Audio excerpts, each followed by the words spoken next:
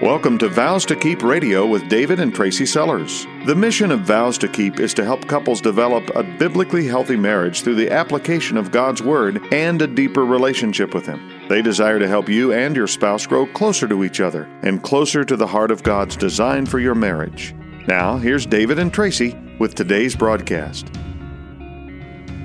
We are David and Tracy Sellers, and we have made vows to keep. We've got some friends. We'll call them Steve and Jen. They're actually made-up people. They're not real. Wait a minute. If they're not real, how can they be our friends? Good point. But they have 2.4 kids. They're the average American family, right? They got the 5-bedroom home and the burbs to match. She faithfully fulfills her role in the home and the marriage, and so does he. They smile genuinely as they serve in the church nursery every other month, and on the off weeks, you can find them occupying the third row from the front on the left side of the sanctuary. They've got the right stuff for a successful life, but lately, they've both secretly been wondering, is this it? The passionate fire in the bedroom has dimmed to a small flickering flame. Maybe you can relate. The mortgage has 17 more years on it, David. So Steve, he knows that's at least how long he's got to stay at this job to keep making the payments. But the kids are growing, and that always keeps things interesting. But between the two of them, Steve and Jen are slipping into a mind-numbing nothingness.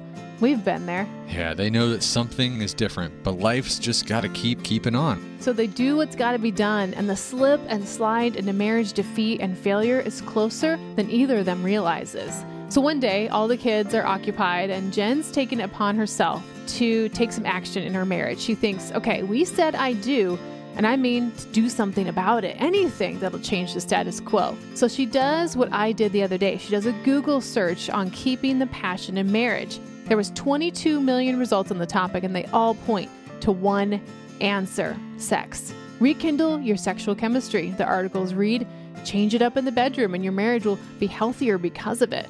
Build emotional intimacy so the bedroom is hotter than ever. If your marriage was compared to a 3-legged race, the starting line being your wedding day, you and your spouse are tied together with the vows of your matrimony. There's no other competitors, though, on your particular course. You've got the track all to yourselves. You're not competing with the Joneses. They've got their own race to run.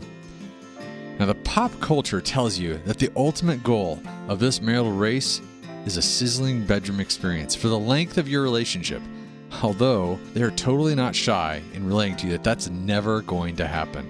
But that's the goal, right, David? As a listener today on Vows to Keep Radio, maybe that was part of your plan too. But there were plenty of other prizes that you and your spouse both had your eyes on at the beginning of this long-distance marathon. Ultimately, though, you wanted victory. You wanted to make it over the long haul. Like, babe, we can keep this love alive. You and me, we got this.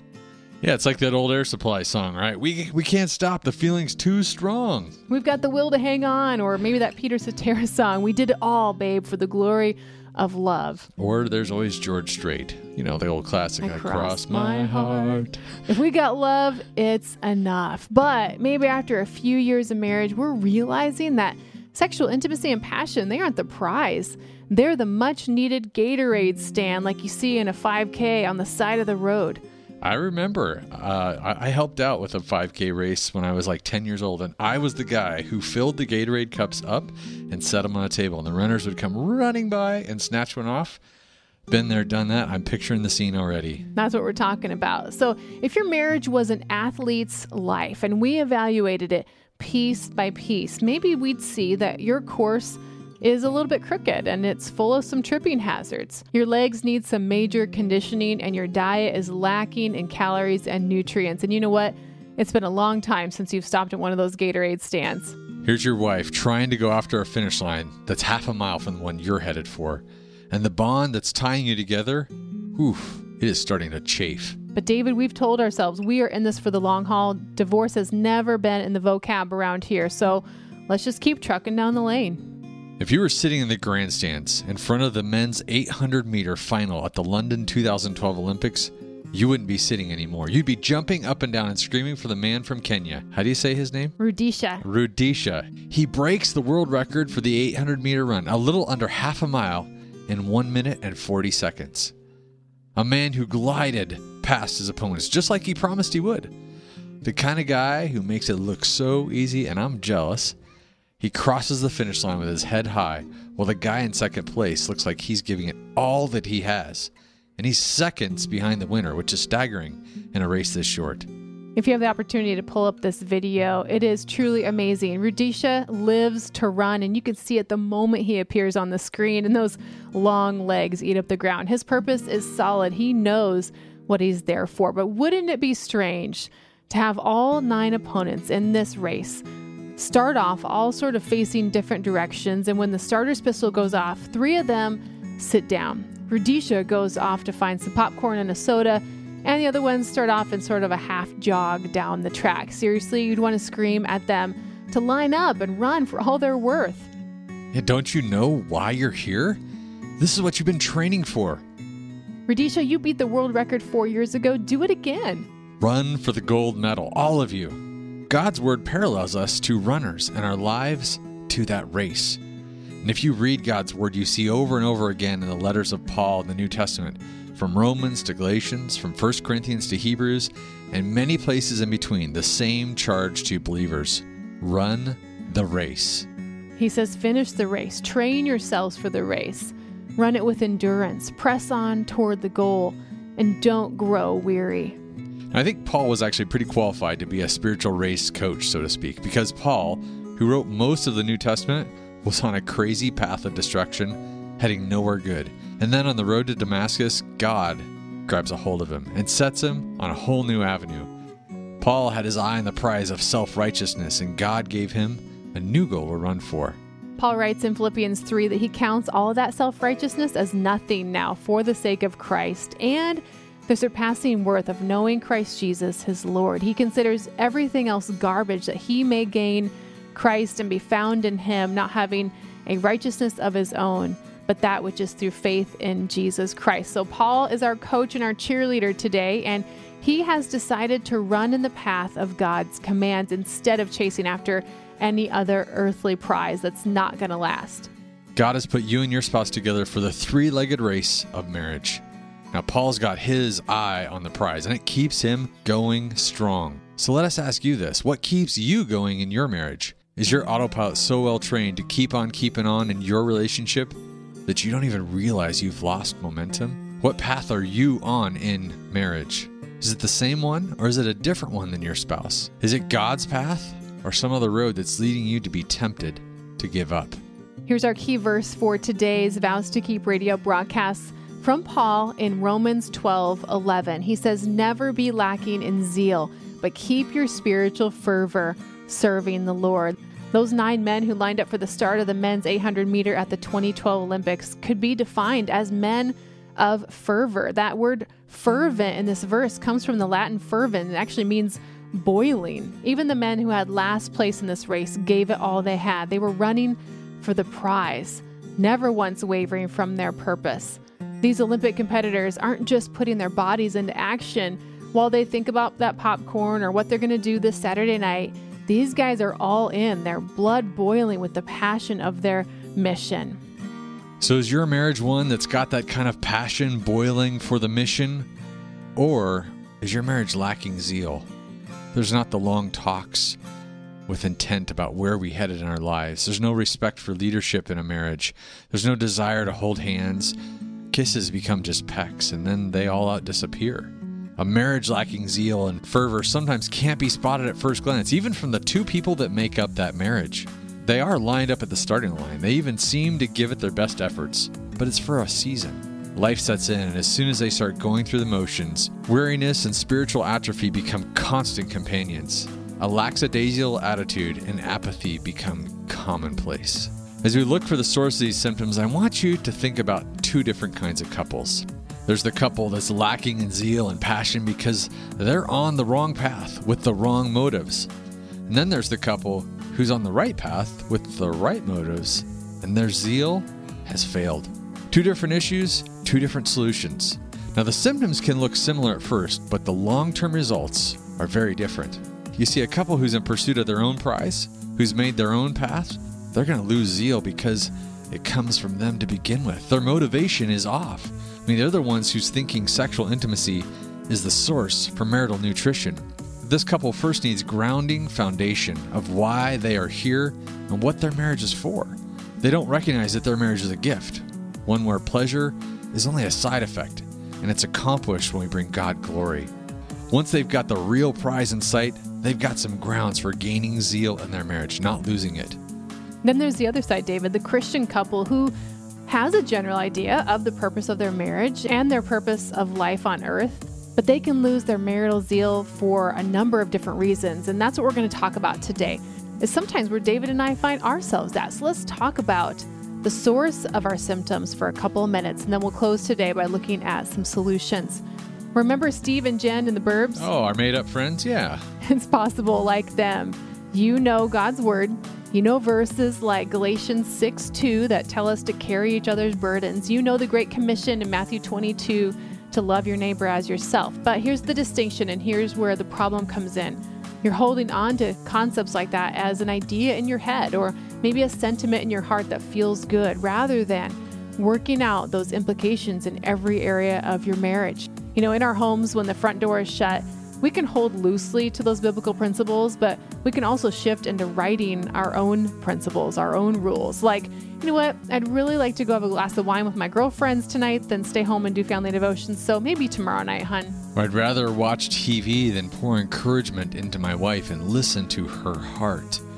It's so easy to sit in the third row on Sundays and just nod our heads, and even at women's Bible study to think, man, that's such a great concept, but it's hard to live out when your husband's being a knucklehead, right? And sometimes I am too. Not very often. We mentally agree to God's word being full of wisdom, full of life, but we become the guy in James chapter 1 who isn't a doer of God's word.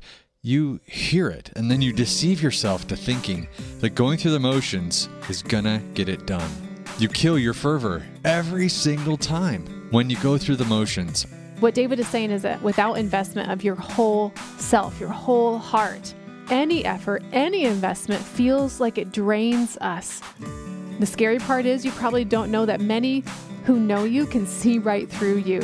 Going through the motions can equate to faithfulness, but more often than not, it equates to unfaithfulness. It's a half-hearted attempt. So if you want to get your spiritual fervor back, that fervor back in your marriage, say, God, I want to do your word. I don't just want to do it in my head. I want to do it with everything I've got. Here's another reason we slip into lacking zeal in our lives and our marriages. It's easy to compare ourselves, whether we're feeling better or worse than someone else. We're saying, hey, I want their path, or hey, I would never be on their path. We pattern our choices after the Joneses. We have a new prize that we're after, and all of a sudden it becomes an idol for ourselves. It's our new ideal. This was Adam and Eve's struggle too. They wanted more. Many times when we have an idol in our life, we become spiritually independent from one another in our marriage, and that will kill your marital and your spiritual fervor. We decide to go it alone. We figure it might even be better that way. And there's not accountability to actually keep it going. There's no collaboration between the two of us. There's a lack of understanding for momentum and what our spiritual roles are. So we stay spiritually independent while trying to be tied together with our bonds of matrimony. It just doesn't work. Then, David, there's what I would like to call the day planner zeal killer. Do you know what I'm talking about? Totally. Like when you're not sure when the last time you had a free night was? That sounds like our house. Yeah. If you looked at the calendar of the seller's house, I think it could look a little bit like the calendar of your house. Overwhelming. We've got to run kids to different activities on different nights of the week. We've got meetings with different families and couples, and all of these things which keep our family running. 2 Peter 2:19 is a little bit of an eye-opener when we look at our day planner with an honest eye. It says, we are slaves to whatever has mastered us. We are a slave to whatever controls us. We become zealous for our masters of selfishness, pride, gluttony, fame, popularity. God's word asks us to be zealous for Him, to serve the Lord passionately with zeal, to be constant in prayer, pouring into our spouse, keeping our eyes on Jesus. But I think you're beginning to see the problem here, just like I am. I can't be zealous about 100 different things. God has called us to prioritize our lives in such a way that our focus is not lost. Don't let your day planner be your zeal killer. I hope that you're one of those families, one of those couples that has your life in balance, but maybe it's not how you manage your time that needs some correction today. Maybe you were raised in a legalistic church or a legalistic household, and it's really easy for you to forget the grace and the mercy of Jesus that's been given to us. And when you're forgetful, like I am in this area, we begin to live by the law, saying, okay, if I follow these rules, God, you're going to love me more. And when I begin to follow the law, guess what happens? I lose my spiritual fervor. And the opposite is also true. When we lose our spiritual fervor, guess what? The first thing we begin to do is live by the law again. If you're not feeling zeal or fervor for your relationship with God or your relationship with your husband on a particular day, check and see, am I following the law? Or maybe, David, this last one that we want to talk about here, maybe I've just become complacent. I appreciate your honesty and your openness. It's so easy for people to get on the spiritual treadmill or the marital treadmill and completely slow down and think that they're doing fine because they're still pedaling. Well, complacency is absolutely a very big deal because satisfaction is the grave of progress. Paul says in Philippians 3 that he recognizes that he has not arrived at his goal. It is his motivation to, in fact, press on. So which one of these most hits home with you today? There is an antidote to get your marital and your spiritual fervor back. But first, it's important to pinpoint the source. But what about your spouse? Which one do you think trips them up the most? It's easy to judge where someone else is at and even sometimes point the finger. And that's not why Tracy's asking that question. What she's asking you to do is to be a student of your spouse. Find out what triggers sin in their lives, or in this case, things that kill their zeal, and then pray for them consistently about that area in their life. You're in this race together. Galatians 5:27 says, if we live by the Spirit, let us also keep in step with the Spirit. This verse is critical because you've actually got to start that process in your own life, whether your spouse is trying to keep in step with God's Spirit or not. And you can start by praying for them. Ask God to change their desires to match His desires for them. Ask God to give you patience with them and a merciful spirit, as they might stumble, and you might have to help pick them up again and again and again. And then don't forget the importance of that Gatorade stand that God's got for you up ahead. Like Paul said, spur yourself on and spur your spouse on to finish the race, to run, to obtain the prize, to train yourself to be successful in the race, to run that race with endurance, to press on toward the goal, and to not grow weary. These statements don't give us the motivation to run the race God set out for us in our marriage and in our Christianity, but you know what? They are the start of the encouragement that we need, and your spouse might need, to refocus the goals and get back up off the ground when we fall. Sometimes, though, you might be the one in marriage who's tempted to give it up, to throw it away, either in your faith or your marriage. And many times those two come at the same time. So know what to do in that temptation. Don't think that you're immune to throwing in the towel. I want you to hear that carefully. Do not believe you are immune to throwing in the towel. A life faithfully lived in the past does not guarantee you tomorrow. So what do we do? How do we get our fervor back? Well, let me tell you about Paul's special friendship with a young man named Timothy. They had the kind of mentor-mentee relationship that I think we all hunger for. In 1 and 2 Timothy, Paul repeatedly encourages Timothy to stay the course, to be the spiritual athlete that God has called him to be. Paul also encourages Timothy to tell him why he's still in the race, what keeps him going. Paul says, I'm done with my old ways. I am done with the old path. I'm done running in my own strength. 2 Timothy 1:9, he says, God's called me to live a holy life, not because of anything that I have done, but because of His purpose and His grace. That's my fuel, Timothy. That's what keeps me going. Paul says, I'm not just keeping on to keep on. I'm pressing forward with purpose. Is that happening in your marriage? Paul says, I'm going to be all in. He says, here's how I've done it. Here's my encouragement. He tells them, you've been given the resources you need to live out that purpose that God had in mind when He saved you, when He brought you into marriage with your spouse. You've got God's Word. You've got the Holy Spirit we find in 2 Timothy You've got the grace of Jesus Christ to keep you strong. You've got godly examples. You have what you need. Now, you and your spouse, you may need to hear this kind of encouragement to keep going in that spiritual walk, to continue to make the right kind of choices in your life. When Radisha won the 2012 Olympic race by that huge stretch and he beat the world record, do you want to know what the first thing was that happened? All the other guys that were competing against him come up to him and they give him big victory hugs. Every single one of them. He's just beat them, but they are thrilled for him. They support him.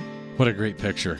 And maybe Timothy needed to hear what Paul had to say that day. Maybe he didn't, but I think it's pretty probable that Paul wasn't just writing these things by accident, because he also writes in Hebrews 3:13, encourage each other every day while it's still called today, so that none of you will be deceived by sin and hardened against God. Because Paul's saying here, Timothy, you can't be all in. You can't be full of fervor if you are enslaved to sin.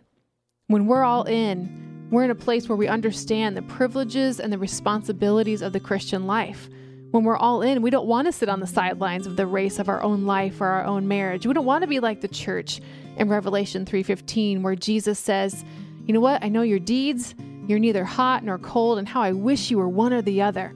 When we press forward with purpose, God's glory as our goal, we won't lose our spiritual fervor. Our zeal will not be lacking because we know what we're for. We are serving the Lord. Now, I'm 40 years old. My life could be over half over, but that's a fact that's not popular to consider. We look at today, its problems, its needs. We set up, or at least try to set up, our own little personal paradise right here in West Central Ohio. Our lives, our checkbooks, they prove it. When we begin to pursue our own little kingdom where we reign sovereign, we forget that we're just traveling through here, passing through on our way to an eternal home. And then we fizzle out. Our fervor disappears because our mini kingdom of self loses its appeal. I think that's why Paul says in 2 Timothy to remember to live in view of Christ's appearing. How often do you think about that, David, that we're just travelers and we are looking forward to an eternal kingdom? To remember that when we finish the race, there's so much in store for us. The crown of righteousness, which the Lord himself awards us on the day of his return. Today, I want you to remember where you're from and where you're going. Paul says in Philippians 3:20, our citizenship is in heaven and we eagerly await a Savior from there. That word eagerly await in the original language literally means leaning forward with your head and your neck as you anxiously look for something or long to hear something. It's like if your mom said, here, come here for just a second. I want to tell you something that your grandpa told me 50 years ago. You would lean forward. You would want to hear exactly word for word what she had to say. It's like the runners at the Olympics. They weren't just standing there sort of looking around, wondering where the snacks were. They were leaning forward with expectation. And that's the picture we have as we long for Christ's return. Eyes on him. When our eyes are on him, we will renew our spiritual fervor. We will look at our spouse with new eyes, even looking at their shortcomings with a new perspective. In conclusion, this might be what you need to get back in your three-legged race with your spouse. Know that God is on the move. Praise God. Know today that he is working and you're still here. You're still with your spouse because he wants to use you. He's got good works prepared in advance for you and your spouse to do. He's got a roadmap. It's a race for your life and your marriage, and it's not over yet. He's got blessings for both of you that are indescribable. Check this out from Isaiah 35, verses 1 through 4. Even the wilderness and the desert will be glad in those days. The wasteland will rejoice and blossom with spring crocuses. Yes, there will be an abundance of flowers and singing joy. The deserts will become as green as the mountains of Lebanon, because there the Lord will display his glory. The Lord wants to display his glory in your life, the splendor of God. Verse 3 of Isaiah 35 says, so with this news, strengthen those who have tired hands, encourage those who have weak knees. Say to those with fearful hearts, be strong, do not fear, for the Lord is coming. He is coming to save you. So we end today's broadcast on Vows to Keep Radio saying to you today from Hebrews chapter 12, take a new grip with your tired hands, strengthen your weak knees. From Galatians chapter 6, do not get tired of doing what is good. And from 1 Corinthians 15, always excel in the work of the Lord, knowing that your labor in the Lord is not in vain. Tighten the rope that's got the two of you going together in this three-legged race of marriage. Stay in step with the Spirit and increase your spiritual fervor together as a couple. Like what you heard today on Vows to Keep Radio? Listen to more life-changing broadcasts at vowstokeep.com. This program is sponsored by Vows to Keep of Zanesfield, Ohio.